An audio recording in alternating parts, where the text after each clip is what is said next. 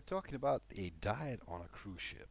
Can a cruise ship accommodate my dietary restriction? Yes. Cruise ship restaurants pretty much always have vegetarian options. Low salt, low carb, gluten-free, and vegan food is either available and noted or can be prepared with advance notice. Kosher food must be pre-ordered before your cruise and is typically pre-made off the ship and frozen, of course, for use during the cruise. In general, if you have a strict diet or a severe allergy, it's best to alert your cruise line in advance, either through your travel agent or a cruise line special needs department. And then when you get on the ship, you meet the head chef on the first day of the cruise to make sure you get the meals you need.